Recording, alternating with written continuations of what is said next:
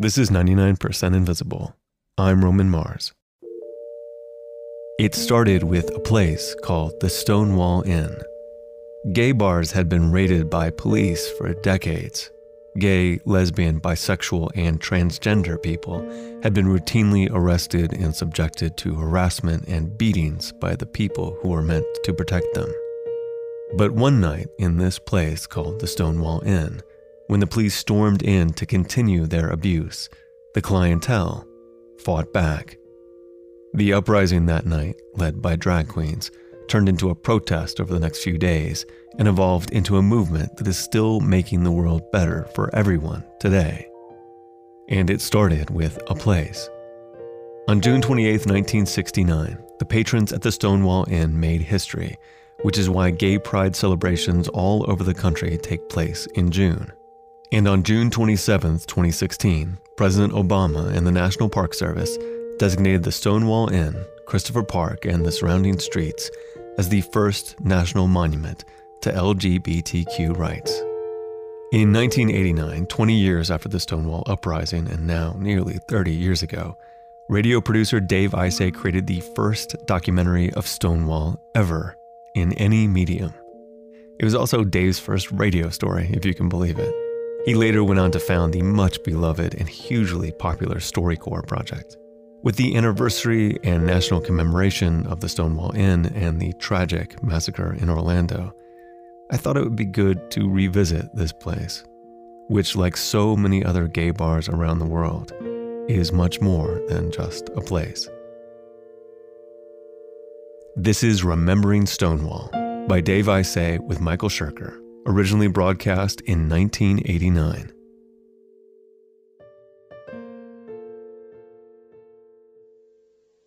I'm Gene Harwood, and my age is 80. I'm Bruce Merrill. I don't know if it's really true, but now people do refer to us as the two oldest gay men in America.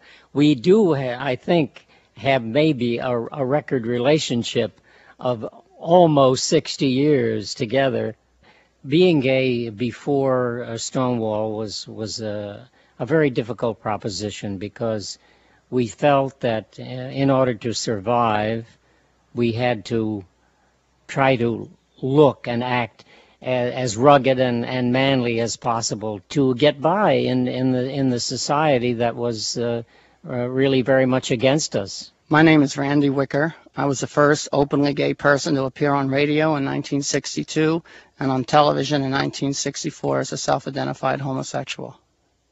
In the year before Stonewall, people felt a need to hide because of the precarious legal position they were in. They would lose their jobs. There was a great hostility, socially speaking, in the sense that people found out you were gay. They assumed you were a communist or a child molester or any of another dozen stereotypes that were rampant in the public media at the time. I'm Jerry Fair, and I'm 80 years old. I started a gay lifestyle in 1948 when I was around 39 or 40. At that time, if there was even a suspicion that you were a lesbian, you were fired from your job, and you were in such a position of disgrace that you slunk out without saying goodbye even to the people that liked you and you liked. Never even bothered to clean your desk. You just disappeared. You just disappeared. You went quietly because you were afraid that the recriminations that would come if you even stood there and protested would be worse than just leaving. My name is Sylvia Rivera. My name before that was Ray Rivera until I started dressing in drag in 1961. The era before Stonewall was a hard era. There was always the gay bashings on the drag queens by heterosexual men, women, and the police. We learned to live with it because it was part of the lifestyle at that time, I guess. But none of us were very happy about it. My name is Seymour Pine. In 1968, I was assigned as Deputy Inspector in charge of public morals in the 1st Division in the police department, which covered the Greenwich Village area. It was the duty of public morals to enforce all laws concerning vice and gambling, including prostitution, narcotics, and laws and regulations concerning homosexuality. The part of the penal code which applied to drag queens was section 240.35, section 4. Being masked or in any manner disguised by unusual or unnatural attire or facial alteration, loiters, remains, or congregates in a public place with other At that time, we persons lived at the so Arista masked or Hotel.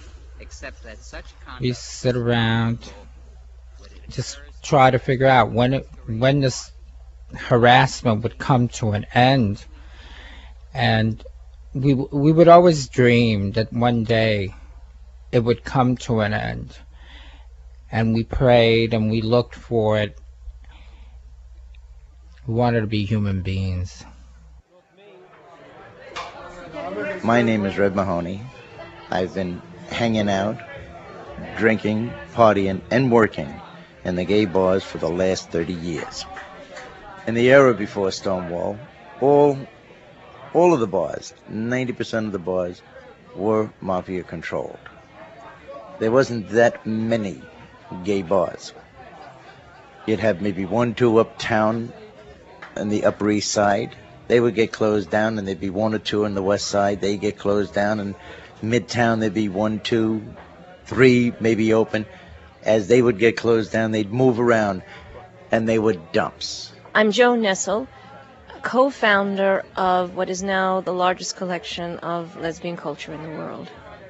The police raided lesbian bars regularly, and they both did it in the most obvious way, which was hauling women away in paddy wagons. But there was regular weekend harassment, which would consist of the police coming in regularly to get their payoffs. And in the Sea Colony, we had a back room with a red light, and when that red light went on, it meant the police would be arriving in around 10 minutes.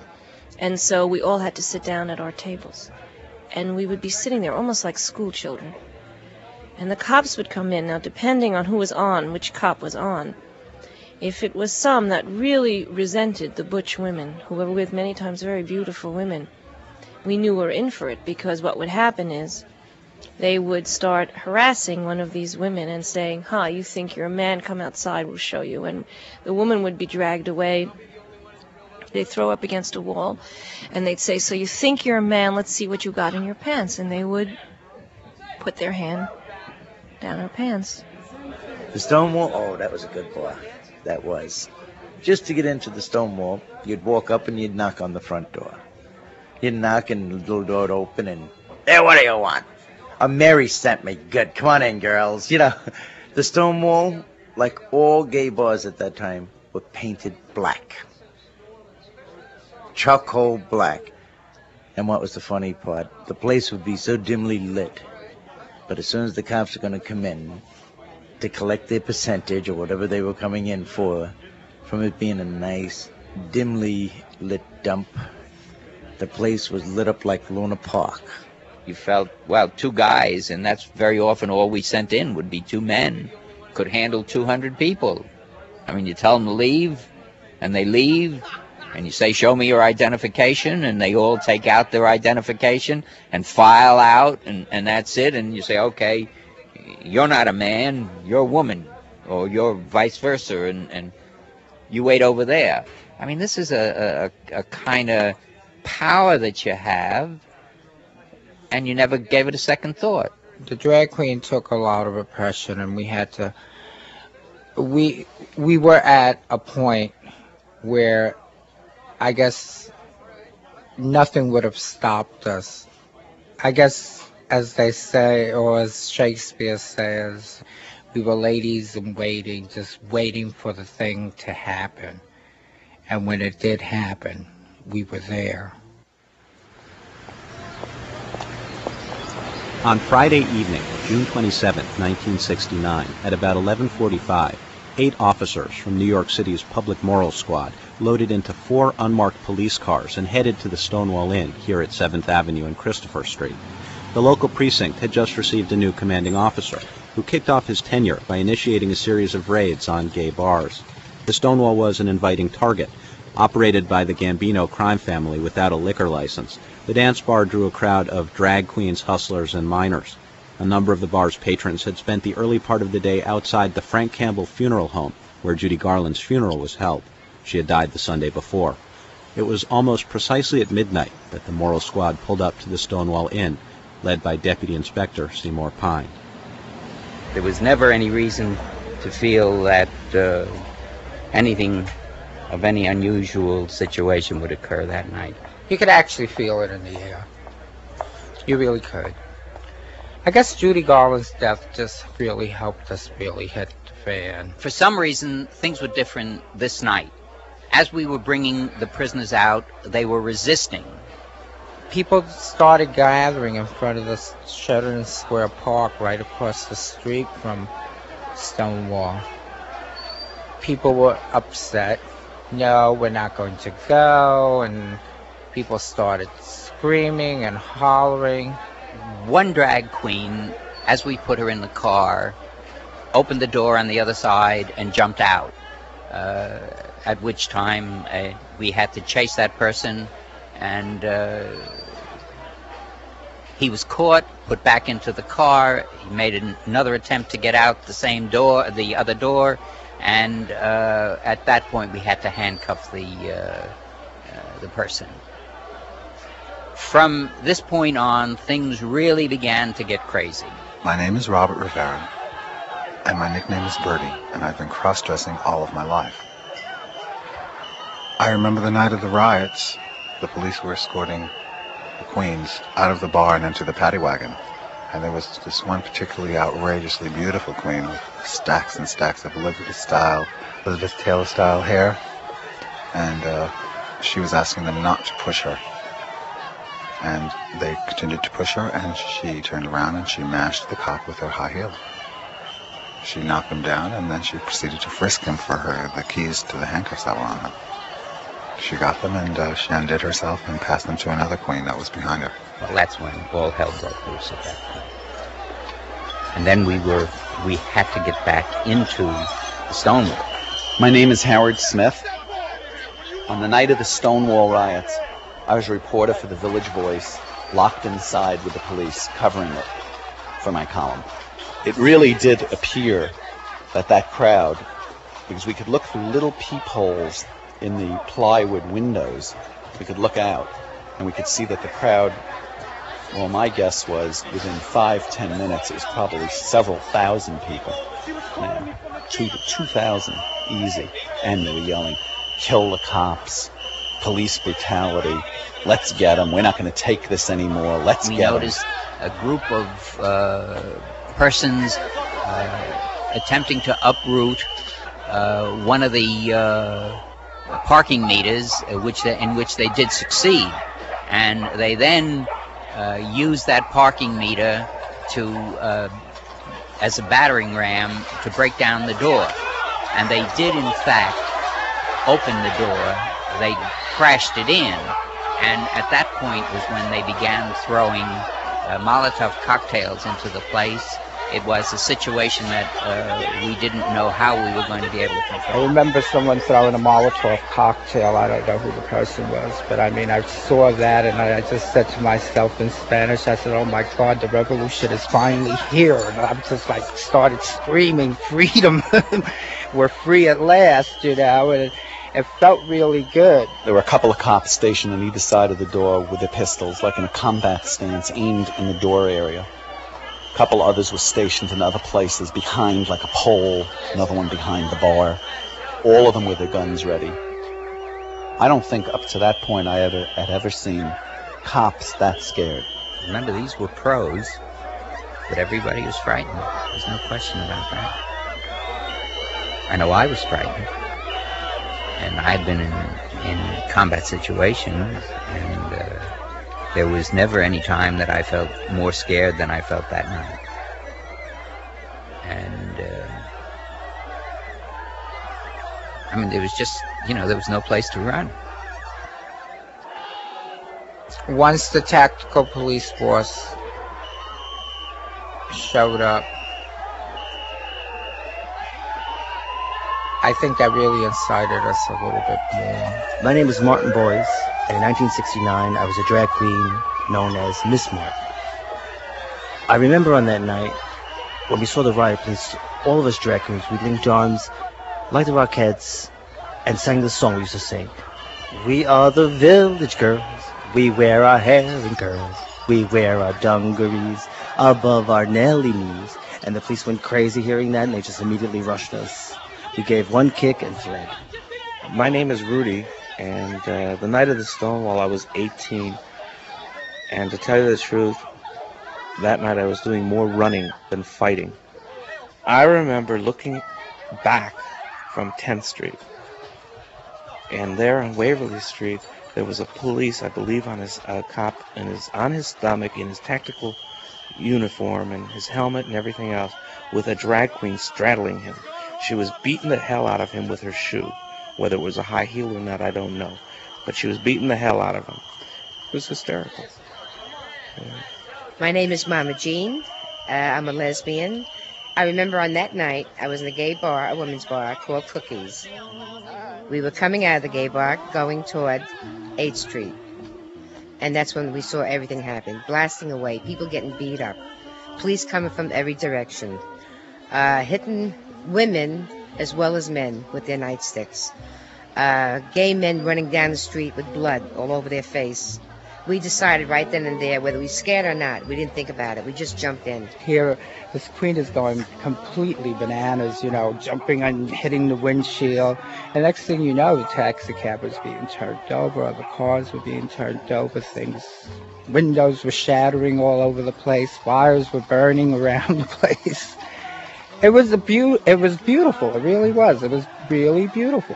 I remember one cop coming at me, hitting me with the nightstick in the back of my legs. I broke loose and I went after him. I grabbed his nightstick. My girlfriend went behind him. She was a strong Southerner gun. I wanted him to feel the same pain I felt. And I kept on saying to him, how do you like the pain? Do you like it? Do you like it? And I kept on hitting him and hitting him. I was angry. I wanted to kill him. At that particular minute, I wanted to kill him. I wanted to do every destructive thing that I could think of at that time to hurt anyone that had hurt us through the years. It's like just when you see a man protecting his own life. They weren't the queens that people call them. They were men fighting for their lives. And I'd fight alongside them any day, no matter how old I was. A lot of heads were bashed that night. A lot of people were hurt. But it didn't hurt their true feelings. They all came back for more and more. Nothing. That's when you could tell that nothing could stop us at that time or at any time in the future. I'll be loving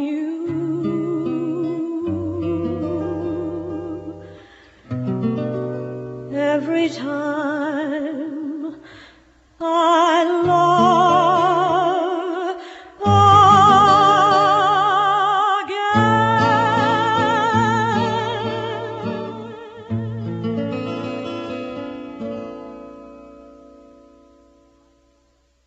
The riots were well covered in the media. The New York Daily News featured it on the front page. There were reports on all of the local television and radio stations. By the next day, graffiti calling for gay power had started to show up all over the West Village. The next night, thousands of men and women came back to the Stonewall to see what would happen next. While a couple of trash cans were set on fire and some stones were thrown, the 400 riot police milling around outside the bar ensured that the previous evening's violence would not be repeated. But on this night, gay couples could be spotted walking hand in hand and kissing in the streets. Just by being at the Stonewall, surrounded by reporters, photographers, and onlookers, thousands of men and women were proclaiming that they were gay. The crowds grew and came back the next night, and for one more night the following week.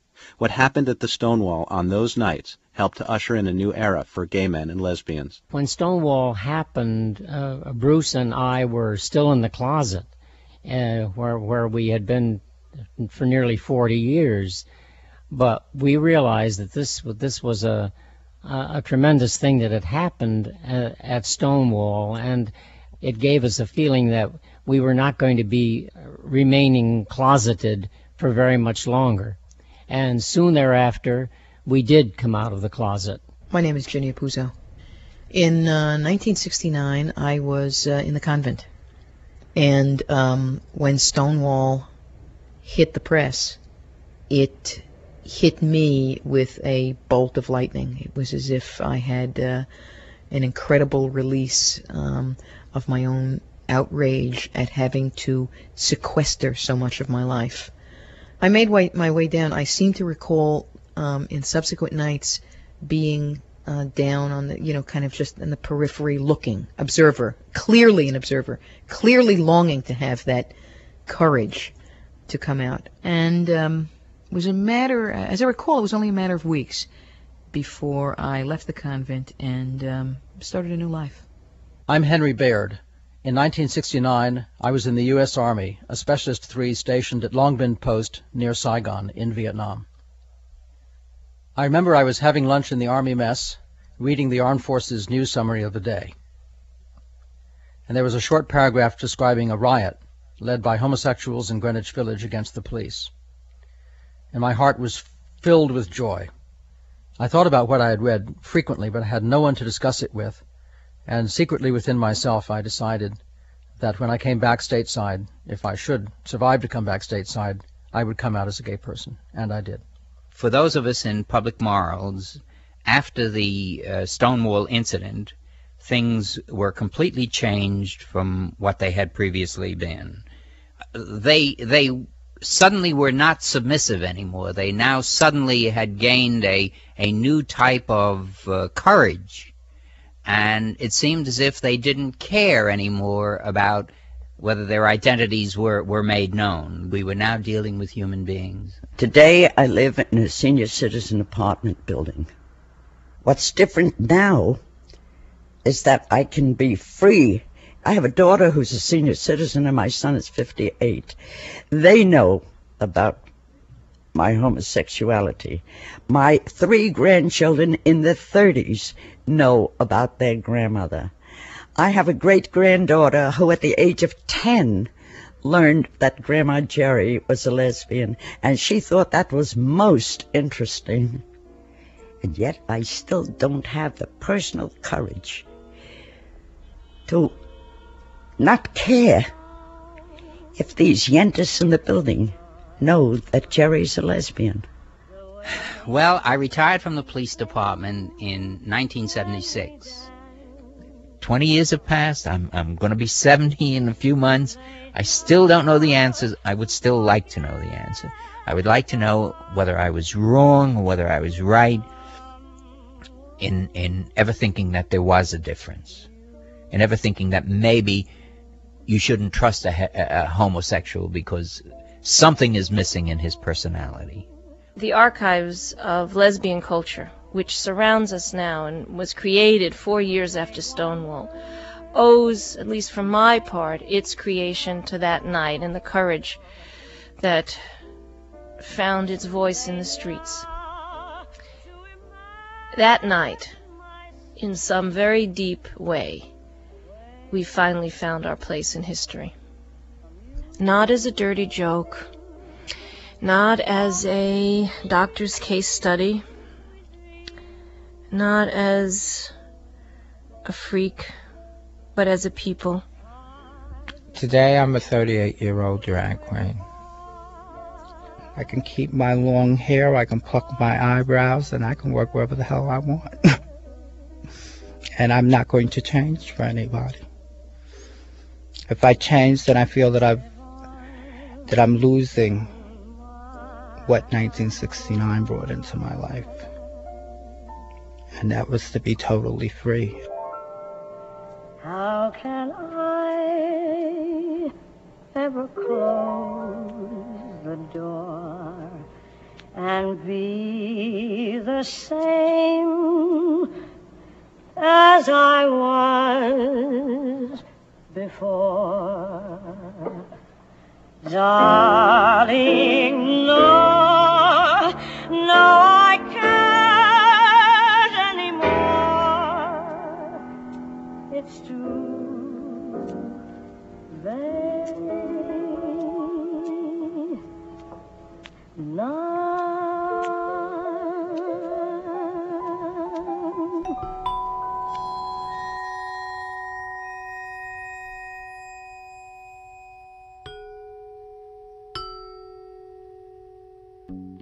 Remembering Stonewall was produced by Dave Isay with Michael Shirker in 1989. This documentary was a production of Sound Portraits, which went on to spawn StoryCorps, which is dedicated to collecting, sharing, and preserving people's stories from around the world. You might have heard StoryCorps on the radio, but their podcast, which is hosted by their producers, offers longer stories that go more in-depth and offer more backstory. It's even better than it is on the radio. You can get it and get more information about StoryCorps at storycorps.org. 99% Invisible is Sam Greenspan, Delaney Hall, Kurt Kolstad, Katie Mingle, Avery Trufelman, Sharif Youssef, and me, Roman Mars.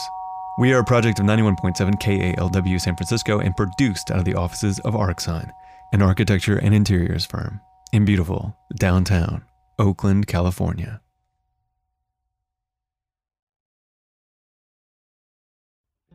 We often don't think of winter as a time of growth or creation, but if you think about it, it's the perfect time to create your own website because you're cooped up, you're thinking about being productive, and now Squarespace can help you do it. With Squarespace, you can take your cool ideas, your creative content, your services and goods, and you can turn them into a beautiful website in just a few clicks. This is because their easy-to-use templates are created by world-class designers, and then you have the ability to customize the look and feel and the different settings for your own needs. For example, my site, romanmars.com, I made with Squarespace. The landing page features a close-up of me talking to a microphone, so it has my very handsome beard. But if I should ever shave it, I don't have to wait for my web guy to change the photo. I can do it myself, and maybe the next photo will feature my soulful eyes. On one of the pages, I've also picked out some of my favorite episodes of 99% Invisible to share, and the audio is conveniently embedded, even on mobile. Try it yourself. Go to squarespace.com/invisible for a free trial, and when you're ready to launch, use the offer code INVISIBLE to save 10% off your first purchase of a website or domain.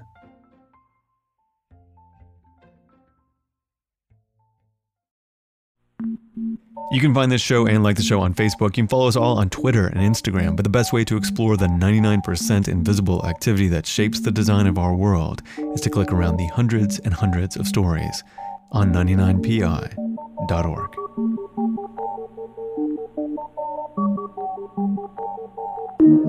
Radiotopia.